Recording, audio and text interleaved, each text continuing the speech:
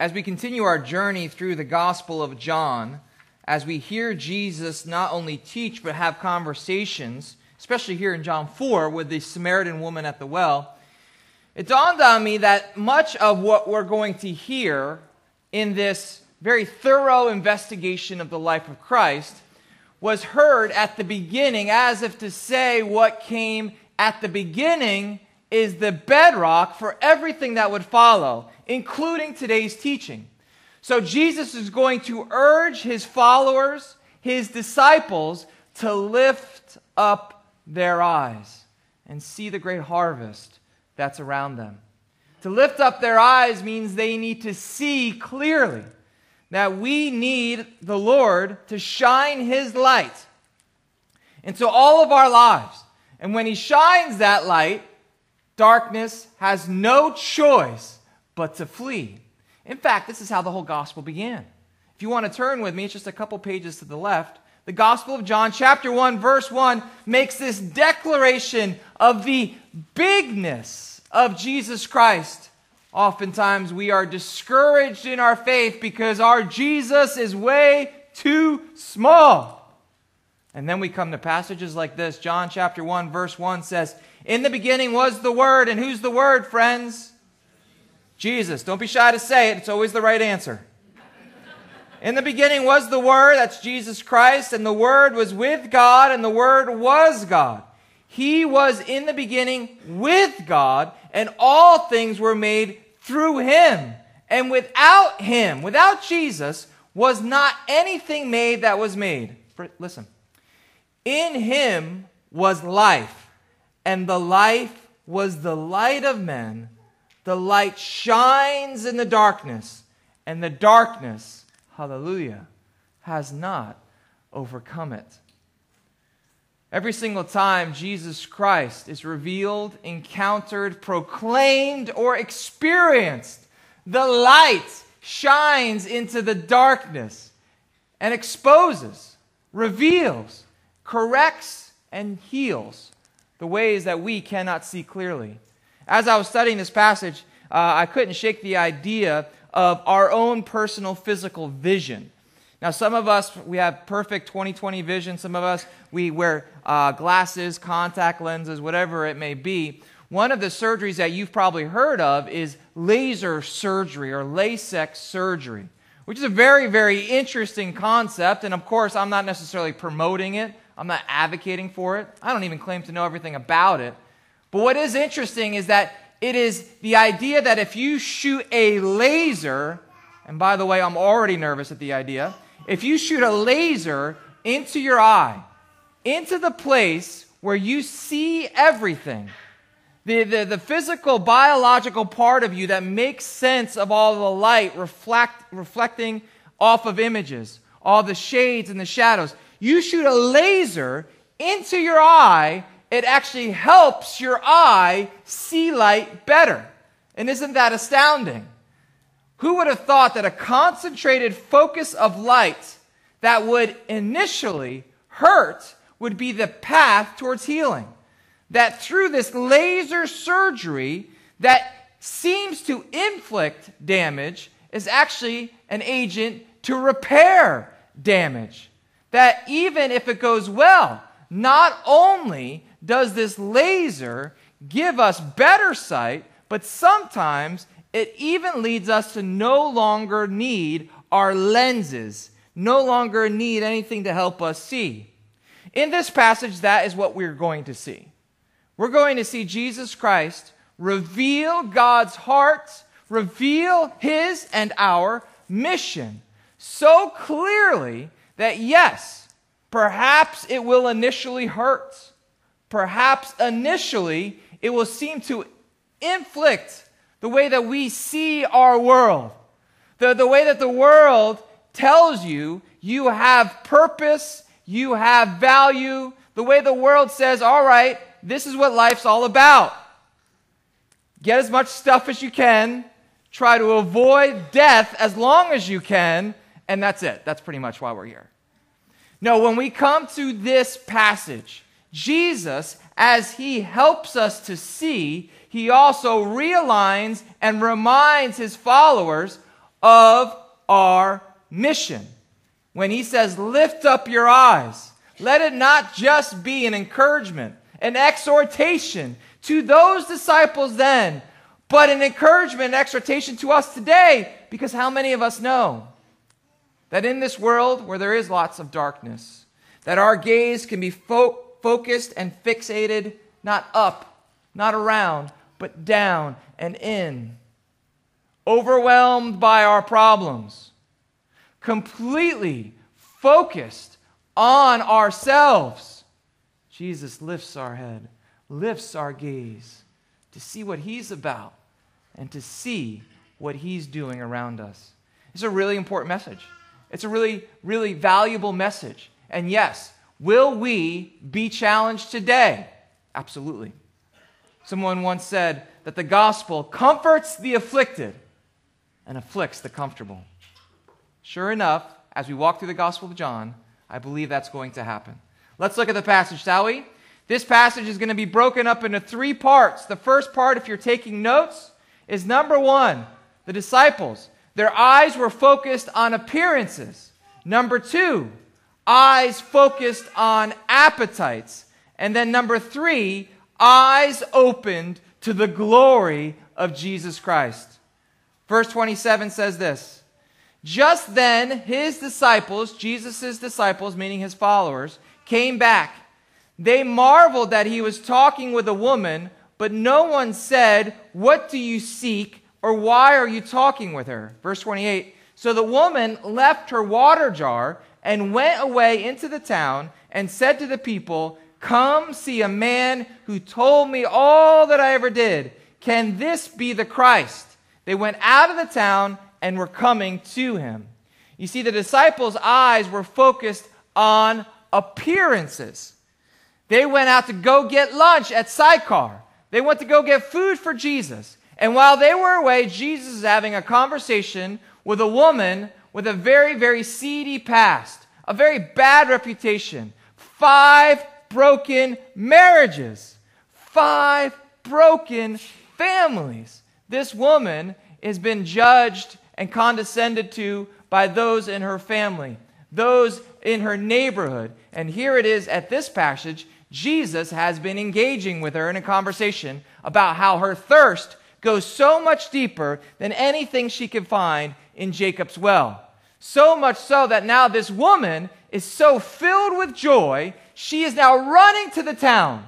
The same town where probably 5 of her ex-husbands live. The same town that those people that she was trying to avoid at the well would judge her and condescend to her, but she doesn't care. She's going out to share the good news of the fact that she believes Jesus is the Messiah, is the Christ, is the Savior of the world. All of this is happening, and the disciples walk up and say, hey, why is Jesus talking to a woman? Now, in our day and age, this wouldn't be a big deal, right?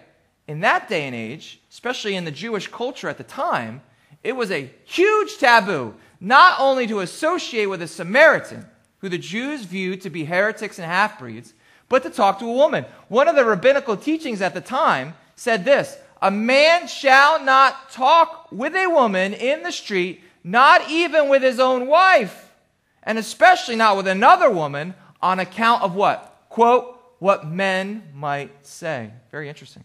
The Mishnah takes it to the next level. The Mishnah says, he that talks much with womankind brings evil upon himself and neglects the study of the law and will at last inherit Gehenna. What does inherit Gehenna mean? It might sound like a skin infection, or it might sound like you're inheriting some piece of property down in South Jersey. No! Inherit Gehenna means hell! This is what the disciples, this was the air they breathed. This was their culture.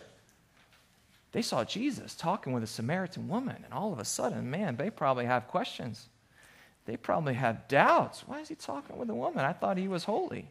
I thought he was the prophet. I thought he could be the Messiah. All of a sudden, grumbling. Here's what's amazing about our Jesus. You ready? Jesus doesn't care. What does Jesus care about? Doing the work and the will of his Father who sent him to save people like this Samaritan woman. Yes, it's true that God has created us man and women in his image. We have complementing roles in the home and in the church. That's all true. But what we tend to do, what humanity tends to do, what religious people tend to do is to say, all right, well, here's God's truth. We don't really trust people to handle God's truth. We're going to add God's truth, so much so that now the people can't tell where God's truth ends and people's tradition and truth begins, and then it all gets mixed together. This is the air they breathe. Friends, are we sometimes too focused on appearances? Are there people in our lives that we look at and we're like, oh man, I'm pretty sure that person's never coming to faith? Let Jesus surprise you. Let him surprise you, because he is working. He is wooing. He is actively pursuing, I believe, those people. We just have to open our eyes to see it. I mean, what if? What if you saw one of the pastors of the church talking with someone that perhaps doesn't look like a regular church attender? Perhaps in a place that there is no one in that place praying to the Lord. What would you naturally think? Oh man, we would be tempted to gossip. We would be tempted to doubt the integrity of the one talking to him. Now, of course, you want to use wisdom. You want to be smart. All of those things. You want to flee even the presence of evil. But friends, Jesus doesn't care about our man-made rules. He cares about this woman. He cares about this town. And what we see is what he cares about is what comes about.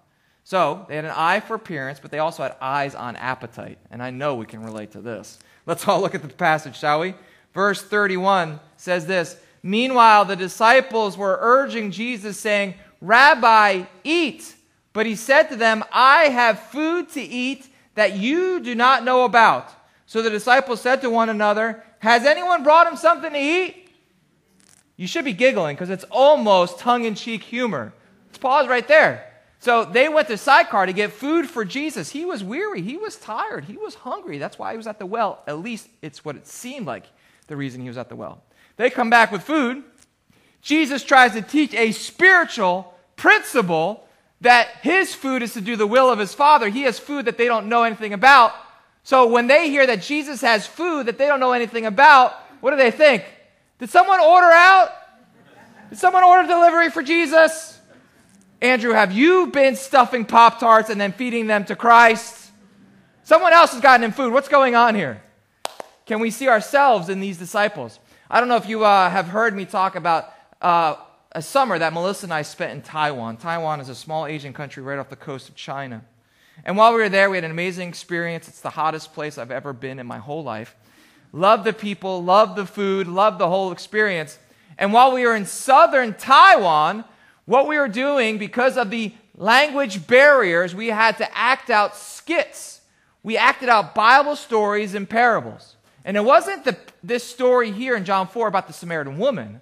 It was the parable of the Good Samaritan. How many of us have heard this parable before? It's a powerful story. Someone asked Jesus, "Who is your neighbor?" And what Jesus does is he flips the script, tells the story, and says, imagine this. Someone gets robbed, beaten up, brutally injured, and is left to die on the side of a road. A Levite walks by, someone you would expect to help this person, does nothing. Then a priest walks by and will not be bothered. And then a Samaritan. Samaritans were people that the Jews avoided. They detested. They would avoid them at all costs. A Samaritan comes and cares for the wounds of this man dying in a ditch, takes him to an inn, gives his own personal money, not only for his momentary healing, but also so that he could get back on his feet. It's an amazing story. This was one of the parables we were acting out in Taiwan. We were literally acting this out. And sure enough, when we were out doing open-air evangelists, when the story was done and when the time of evangelism was done, all of a sudden we needed food. We were hungry, right? So we were walking around looking for food, and then sure enough, I'm not making this up, we just acted out the parable of the Good Samaritan, and then up walks this guy, drunk, blood pouring out from his eye, open wound. Somebody must have hit him 4 times in his face, maybe with something harder than his fist. He's drunk, he's bloody, he's walking around like this. And what do? Oh man, we're not dealing with that. All right, where are we going for lunch? Where's food again? This is us. And then it dawned on all of us. How could we, during a religious church service, during a quote-unquote service project, mission trip, evangelism, how could we act this out? But then when it shows up in our reality with all of its messiness and all of its ugliness, I mean, this guy was a disaster. It was scary. We didn't know if whoever beat him up was going to come after us. It required us to not just pretend to believe this. It required us to sacrifice and live it out. This is what Jesus is about. And oftentimes in church cultures and in churchianity, if I can use that phrase, we forget. This isn't just for the increase of your religious informational knowledge. No, this is to be put into practice where we live. So in verse 34, the story continues. Jesus said to them, "My food is to do the will of him who sent me and to accomplish his work." Jesus also said when he was tempted by none other than Lucifer, that great lying, accusing serpent, Satan, he said this. Jesus quoted the Old Testament. He said, "My man shall not live by bread alone, but by every word that comes from the mouth of God." You see this, friends? What he's trying to say is that while our hunger, literally our stomachs, is one of the most primal and powerful urges and needs in our lives, for Jesus, there was something even greater. There was an even greater hunger. This is astounding for some of us, right? Because not only if we don't eat, but if we don't snack throughout the day, we not only get hungry, we get hangry. You know what I'm talking about? You get angry. Jesus has a deeper hunger than just lunch. The mission will not take a back seat to breakfast, Jesus says. No, the mission is the food. We understand this? We can feed upon good Bible teaching. We can go to great Christian concerts. We can sign up for all the instructional, practical, biblical conferences.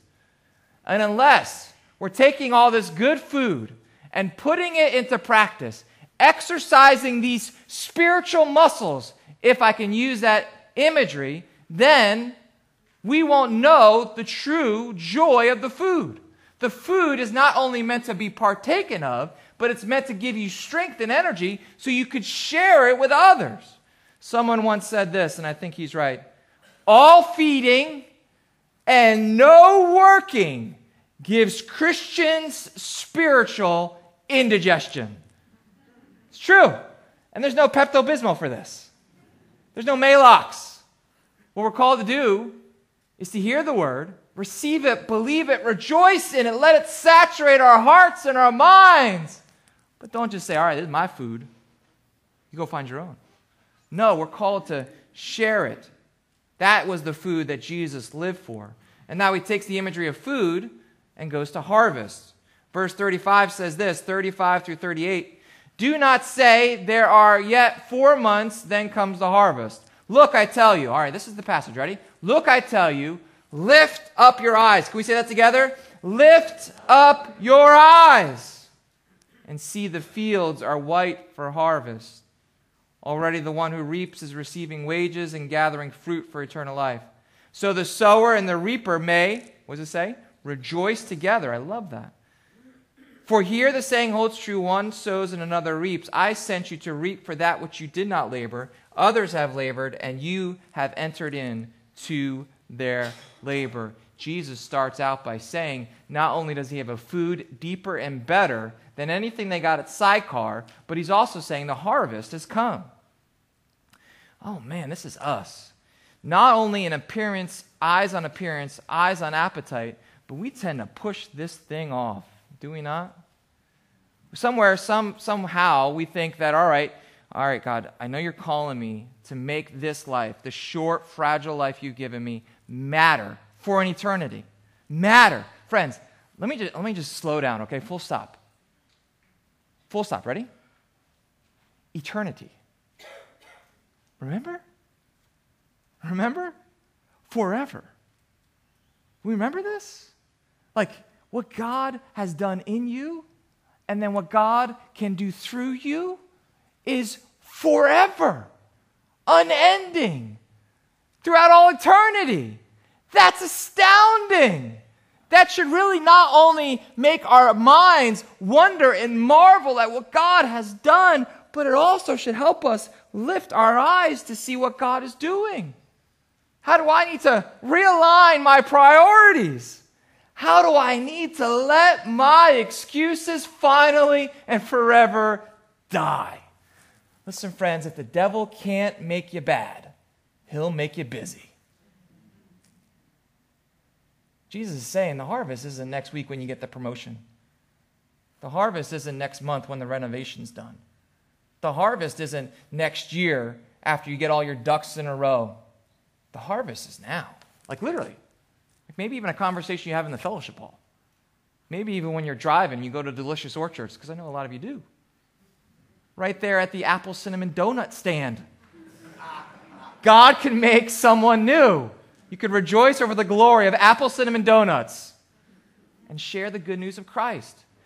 We just need to see it. His light, like a laser, shines into our darkness to help us remember why we're here not only individually, but why we're here corporately as a church.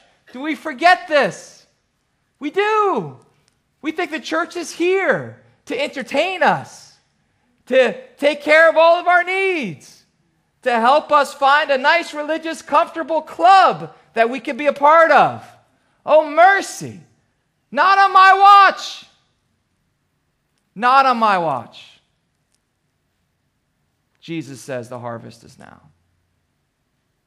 What if, friends? What if? God forbid. What if? Today is the day. Today is the day. You cross over. Today is the day some unthinkable, unplanned accident happens. Boom. It's over. The Bible doesn't guarantee you 100 years of happy, healthy, comfortable living. It does not. It says there is a heaven, and this is not it. All of a sudden, boom, it's over. And there, you stand before the glory and the holiness of God. How have we invested in eternity? We do understand this, right? Tomorrow could be the day. Tonight could be the night. When we think about forever, it shapes the present. Jesus says, lift up your eyes. See how these Samaritans are coming to faith. There's people all around you. You don't necessarily need to go on a mission trip, although we encourage you to. You don't need to sell everything you own and go live in an African tribe, although you should pray about it. See the mission around you. See the people around you. As someone once said, before missions is going somewhere, it's following someone. When we are following Jesus, he will lead us into his mission. That will happen. The conversation continues. After Jesus explains that when we see someone come to Christ, you're just experiencing the benefit of other people's labors and the Lord's work. Salvation is a work of the Lord, right? He just gives us front row seats when he saves somebody. Verse 39 says this, many Samaritans from that town believed in him because of the woman's testimony. He told me all that I ever did. Now this is powerful. Verse 40. So when the Samaritans came to him, they asked him to stay with them, and he stayed there for 2 days. And many more believed because of his word. They said to the woman, it is no longer because of what you have said that we believe, for we have heard ourselves, and we know that this indeed is the Savior of the whole world. Astounding. This is coming from the lips of Samaritans before it comes from the lips of the disciples. Isn't this how our God works? Did you know by the year 2030, many sociologists and missiologists, meaning people that study mission, say there will be more Bible-believing Christians in China than there will be in America? Friends, God is pursuing the harvest, with or without you. And perhaps if we're joyless in our faith, joyless in our worship, joyless in our Bible study, joyless in our marriage, joyless in our job, perhaps it's because we forgot that when we join in mission with Jesus, we rejoice with the Father together. That when we partake of his food, that food is meant for a purpose, to share it with others. That we are called as a church not just to have a missions committee that does the missions work. Not just to have one or two people, very zealous people, do the work of missions. No, missions is not what we do. Missions is what we are, friends. So, who's the Samaritan woman in your life? Like, who's the one that you're like, oh gosh, their life has been a train wreck. Absolute disaster. And I'm pretty sure they're not interested in Jesus. Start praying for them. Reach out to them. Let Jesus surprise you.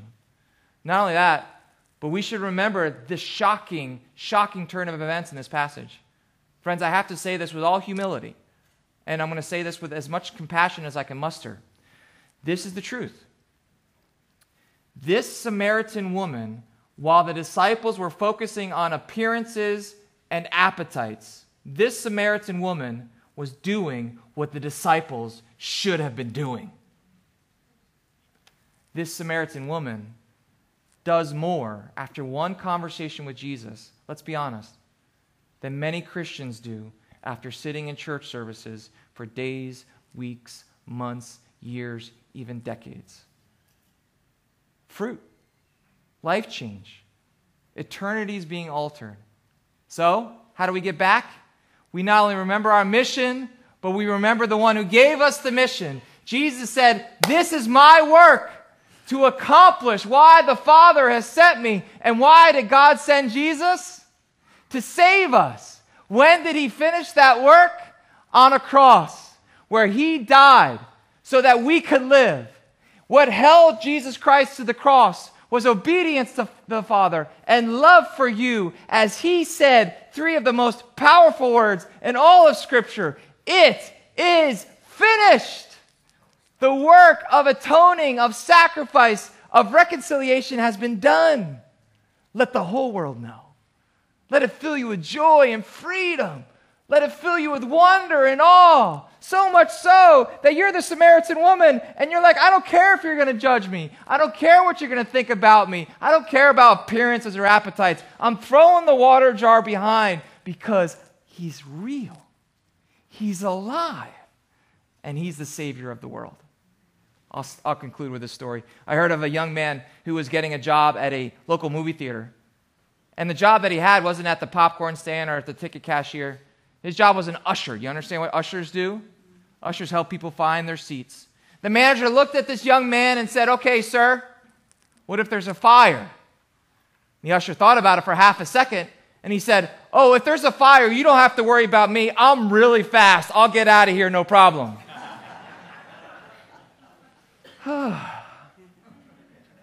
He didn't understand his job. He didn't understand his purpose. To be an usher means if there's a fire, you take as many people with you as you possibly can. The reality is there is a heaven. The reality is also there is a hell. The reality is there is one Savior, Jesus Christ. Have we forgotten our purpose? Have we forgotten our role? In the same way this usher thought it was just about me and getting me to safety. How is Christ Jesus reminding you, as an ambassador of Christ, as a follower of Christ, as a son and daughter of our loving Father, that we're to take as many people into the arms of Christ as we possibly can? Amen? Lord, we love you. Lord, we need you. Father God, it won't be just compassion for the lost that leads us to truly change our lives. It'll be encountering Christ. It won't just be a sermon or a message. It won't be any kind of nice presentation. It won't be even me with tears in my eyes, with as much passion as I can muster in my lungs and in my heart. No, it's Holy Spirit, something that you have to do to help us stop pushing off the mission, to help us remember with laser focus why we're here. To help us to remember and to realign our time, our talents, our treasure to your mission. It's the mission that you're on right now. And you could even be reaching someone's heart even now, Lord. So if that's you this morning, perhaps you're new to Bible teaching, new to a Christian church that believes that Jesus really is alive, then I encourage you to think upon what you've just heard, to open your heart and believe in a bigger Jesus, the one that can and does forgive any and all sin, the one that can and does give purpose to your life. The invitation is to believe and repent, return back to God, not only for the unbeliever, not only for the prodigals and the skeptics, but for us, God, for us that get so comfortable just sitting in the chair, going through the motions. We need to believe and we need to repent. Pray this prayer with me. If the Lord so leads you, just say it to Him. Heavenly Father, remind me of your love. I want to encounter Jesus.